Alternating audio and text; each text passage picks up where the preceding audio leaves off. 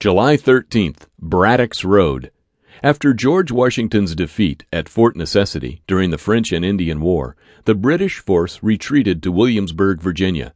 The French capitalized on the British retreat by supporting Indian attacks along the frontier.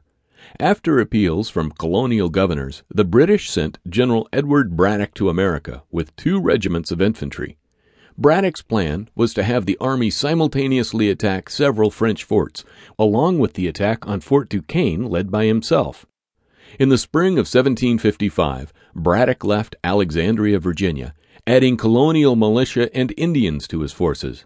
In all, he had about 2,400 men. His aide was George Washington. The army followed the same road Washington had blazed on his way to Fort Necessity, but widened it to 12 feet to accommodate large wagons and artillery. On July 9th, after crossing the Monongahela River, the British column was attacked by the French and their Indian allies. With many British officers killed early in the fight, discipline was difficult to maintain. Braddock was severely wounded, and the surviving British troops fled, leaving over 900 casualties. On July 13, 1755, Braddock died from his wounds.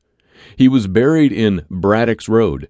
His grave marched over to hide any trace of it.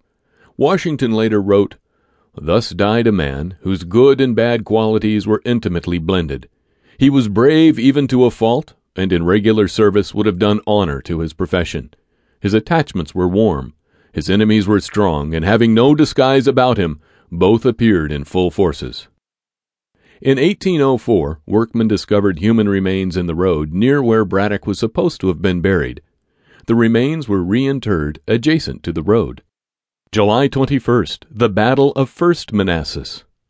On July 21st, 1861, the armies of the North and South met for the very first time on the fields of Bull Run.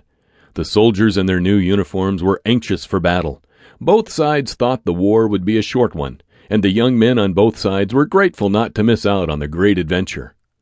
10 hours later, 900 of them lay dead and another 3,000 wounded.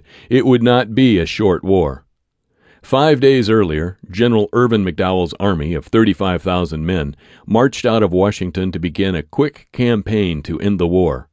As the excitement of the coming battle grew, hundreds of citizens followed the army with wine and picnic baskets, stopping on the heights to watch the battle.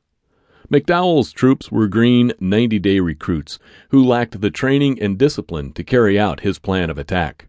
However, they outnumbered the Confederates enough to cause a collapse in the Southern lines. But by noon, the Confederates had time to regroup, and by late afternoon, fresh Southern troops smashed the Union right flank, causing McDowell to withdraw. As the Union army turned back to Washington, they found the road filled with civilian carriages fleeing the battle. The young soldiers began to panic, and the withdrawal became a rout. However, the Confederates were too disorganized to follow the Union troops, and by July 22nd, the Union army was safely back in Washington. War had begun.